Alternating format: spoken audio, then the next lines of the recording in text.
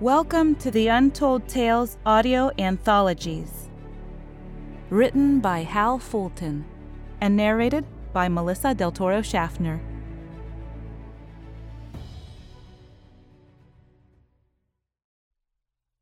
Ahead of his time. Of a late summer's eve in London, when all of the clamor of the day is done and all of the shops are closed, the narrower streets and the cobbled alleys grow deserted.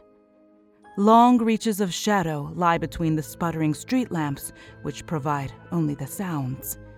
Ordinary folk do not frequent these places, fearing cut purses and worse, but the criminal element does not frequent these alleys, since their victims are not about. Some places are impossible to find, except when one is lost. Indeed, who has not occasionally stumbled across a little cafe or galley or shop, and then been unable subsequently to locate it again? The superstitious might grant that there was something fey or supernatural about these places that apparently come and go of their own accord. In a day or a week, the traveler returns to what he is sure is the same spot, only to find unfamiliar surroundings and unhelpful passers-by. It was on just such an evening, in the summer of 21, a gentleman attired in black found himself lost in such a cobbled maze. He had gone out on an evening walk, leaving the confines of his hotel room to taste the night air. Being of a mathematical bent, he had his mind fixed upon a problem, and he was not sensible of his surroundings, nor did he keep good account of the turnings he took in his travels. Nearly 2 hours had gone when he stopped suddenly in the middle of a narrow street, blinking as though awakened from a slumber. He knew suddenly that he was in an utterly unfamiliar quarter of the city, with no idea of how he'd gotten there or how to find his way back. He turned to look back at the street from off he had turned only moments before.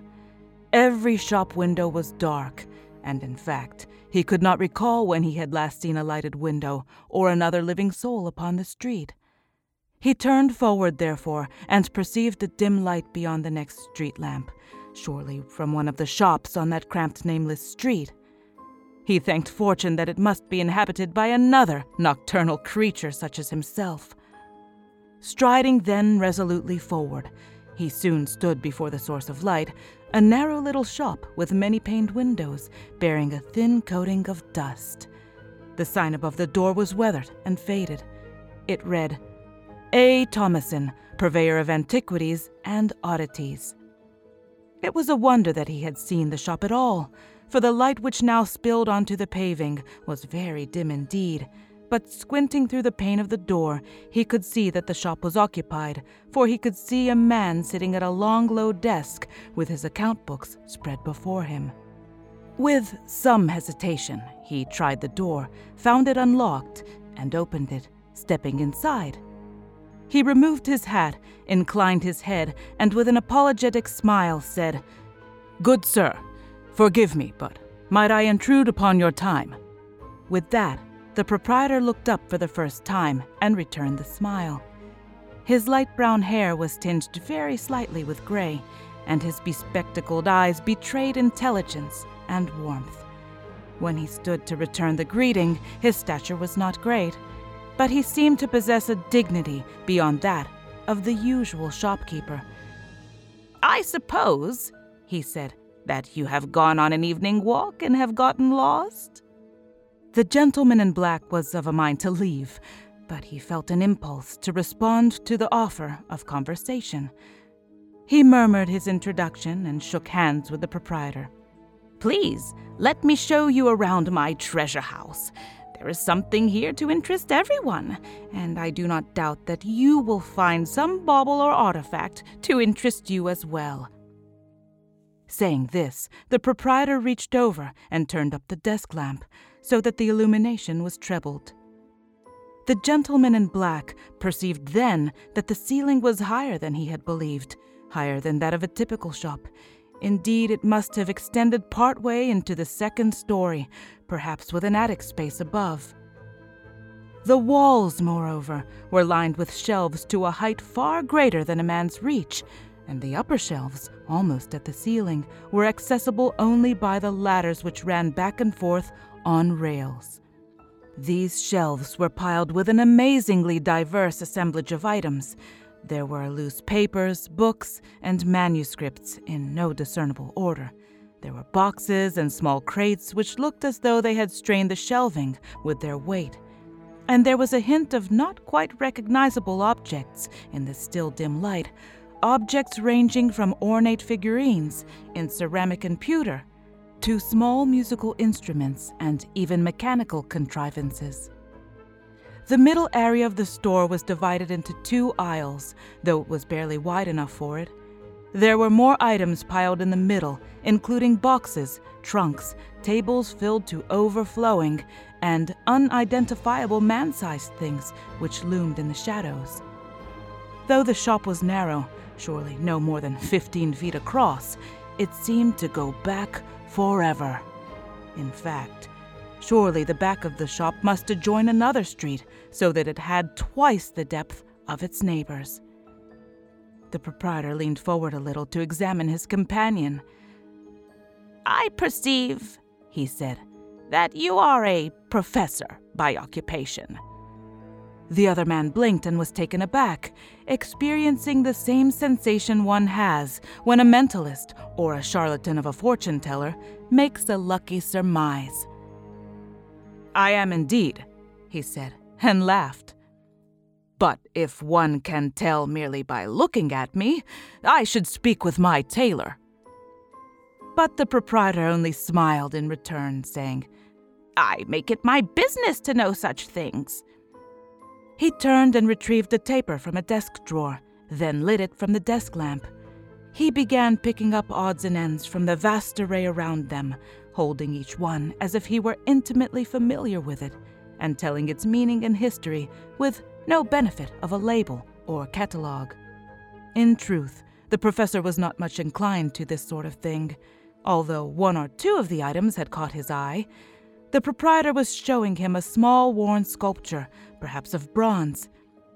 "It is several centuries old," he was saying. "A copy of a much older Roman piece, but it is the work of a minor artisan." The professor's attention was beginning to wander when the other man suddenly stopped and smiled. "But this is not what you came here to find," he said. "This is an interesting and varied assortment of merchandise," said the professor, returning to himself. "But of course," he said, "I came here by accident and didn't come here to find anything at all." "What is accident?" said the shorter man. "And what is design? Everyone, I assure you, comes here looking for something. Come with me." The other man followed the proprietor, obedient but perplexed, and presently they stood before the ladder that ran the length of the right-hand side of the store. "Here, will you hold this?" said the shopkeeper, handing over the candle, which the professor gingerly took. "Higher, so I can see." When he came back down the ladder, he held in his hands a plain wooden box of indeterminate age. It was well over a foot in width, not quite so big front to back, and with a depth of only a few inches.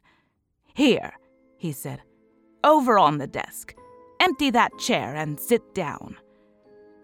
The professor did so with a growing sense of wonder, for we all from childhood have a fascination with closed boxes. What might this one contain? The shopkeeper took the candle and snuffed it out, then turned without ceremony to the box and raised the hinged lid. Inside was a package wrapped in paper, and the wrappings had yellowed with the passage of time. He carefully removed the package and placed it on the surface of the desk, undoing the bundle to reveal even more ancient, discolored paper within, paper that seemed to be covered in writing. The professor leaned over it, curious in spite of himself. "These sheets, they are clearly vellum, clearly parchment, and the writing, the odd writing, that is Arabic or some such." "No," said the shopkeeper. "It is Italian." "Italian? But surely, I mean to say, I cannot even discern the letters. Such a scroll. At this point, the professor stopped as if struck dumb. He delicately picked up a single page from the stack of papers and held it in front of him. He turned it away from him, staring at the back, and held it between himself and the flame of the desk lamp. He was lost in wonderment, for the moment speechless. "This is written backward, right to left," he said at length. "I'm not a man of great artistic knowledge, but may I ask the age of this manuscript?" "The exact age is uncertain," said the proprietor. "It is approximately 320 years, and certainly no more than 330. The professor had already gone on to examine later pages. "There is mathematics here," he said hoarsely. "I recognize much of the notation, though some of it is cryptic to me. And this." Here he indicated a set of neatly labeled drawings. "This is a Cartesian graph, or I am the king. But it is a Cartesian graph that is older than Descartes." His companion said nothing in return. Minutes passed, as he sat literally on the edge of his seat. He turned the pages over slowly and deliberately, as if they were made of priceless gold leaf. "This is astounding," he said at last. "It is simply astounding. Before Newton, before Leibniz, how many discoveries must he have made?" He looked up at the proprietor, his eyes begging for the truth. "Is it genuine?" he asked. "Is this manuscript the work of Leonardo da Vinci?" "It is," his companion answered, "and I mean it to be yours. You will take it with you." The professor's jaw nearly dropped. "I could not," he said. "In the first place, I could never afford." "You need not buy it," the shopkeeper said. "It is a gift." As the other man opened his mouth to protest, he made a dismissive gesture and said, "I will have it no other way." The manuscript had reclaimed the professor's attention. "There is more here," he said. This man was renowned for his mechanical skills. It is no wonder that his drawings of gears are so precise. And yet, if this manuscript is of a single piece... He was lost in the pages, talking to himself. One would have to machine these parts to a tolerance of less than the thousandth part of an inch. And what in heaven does this have to do with calculus? He asked, staring at the yellowed parchment. When understanding came to him, his hands began to shake with excitement. "No," he said. "I have dared to dream of such things only recently, but no, it cannot be." He stared wild-eyed across the desk at the proprietor. "It can be, and it is," said the shopkeeper. "Now, take it with you. It is past midnight now." The professor did not argue. He stood, gathered up the pages, reassembled the package, and returned it to the box. He clutched it to his chest, wide-eyed as if in a daze, and moved toward the door. He paused and turned around. "I trust, Mr. Thomason," he said, "that I will be able to find my way back? That I shall not need your directions?" "No," said the shopkeeper, "you will not." "And I trust," he said slowly, "that I shall have great difficulty finding this shop again, or even this street?" The shopkeeper smiled and spread his hands in a gesture of futility. "Many people," he said, "find what they need here, and do not come back." "Then I thank you, sir. Thank you, and good evening." Without another word, the professor eased through the front door and walked off into the dimly lit alley. The shopkeeper stood at the door. "Good evening to you too, Mr. Babbage. Good evening to you too."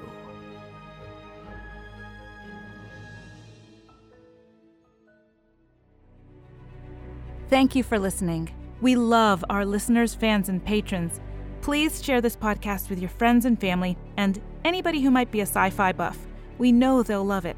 And if you'd like to support the show for about 1 cup of coffee a month, You can go to the link on the bottom of the show notes in every episode and find a Support This Podcast link. We value bringing original, high-quality short stories to you every month, and we appreciate your support to keep this podcast ad-free. Thank you so much, and have a great day.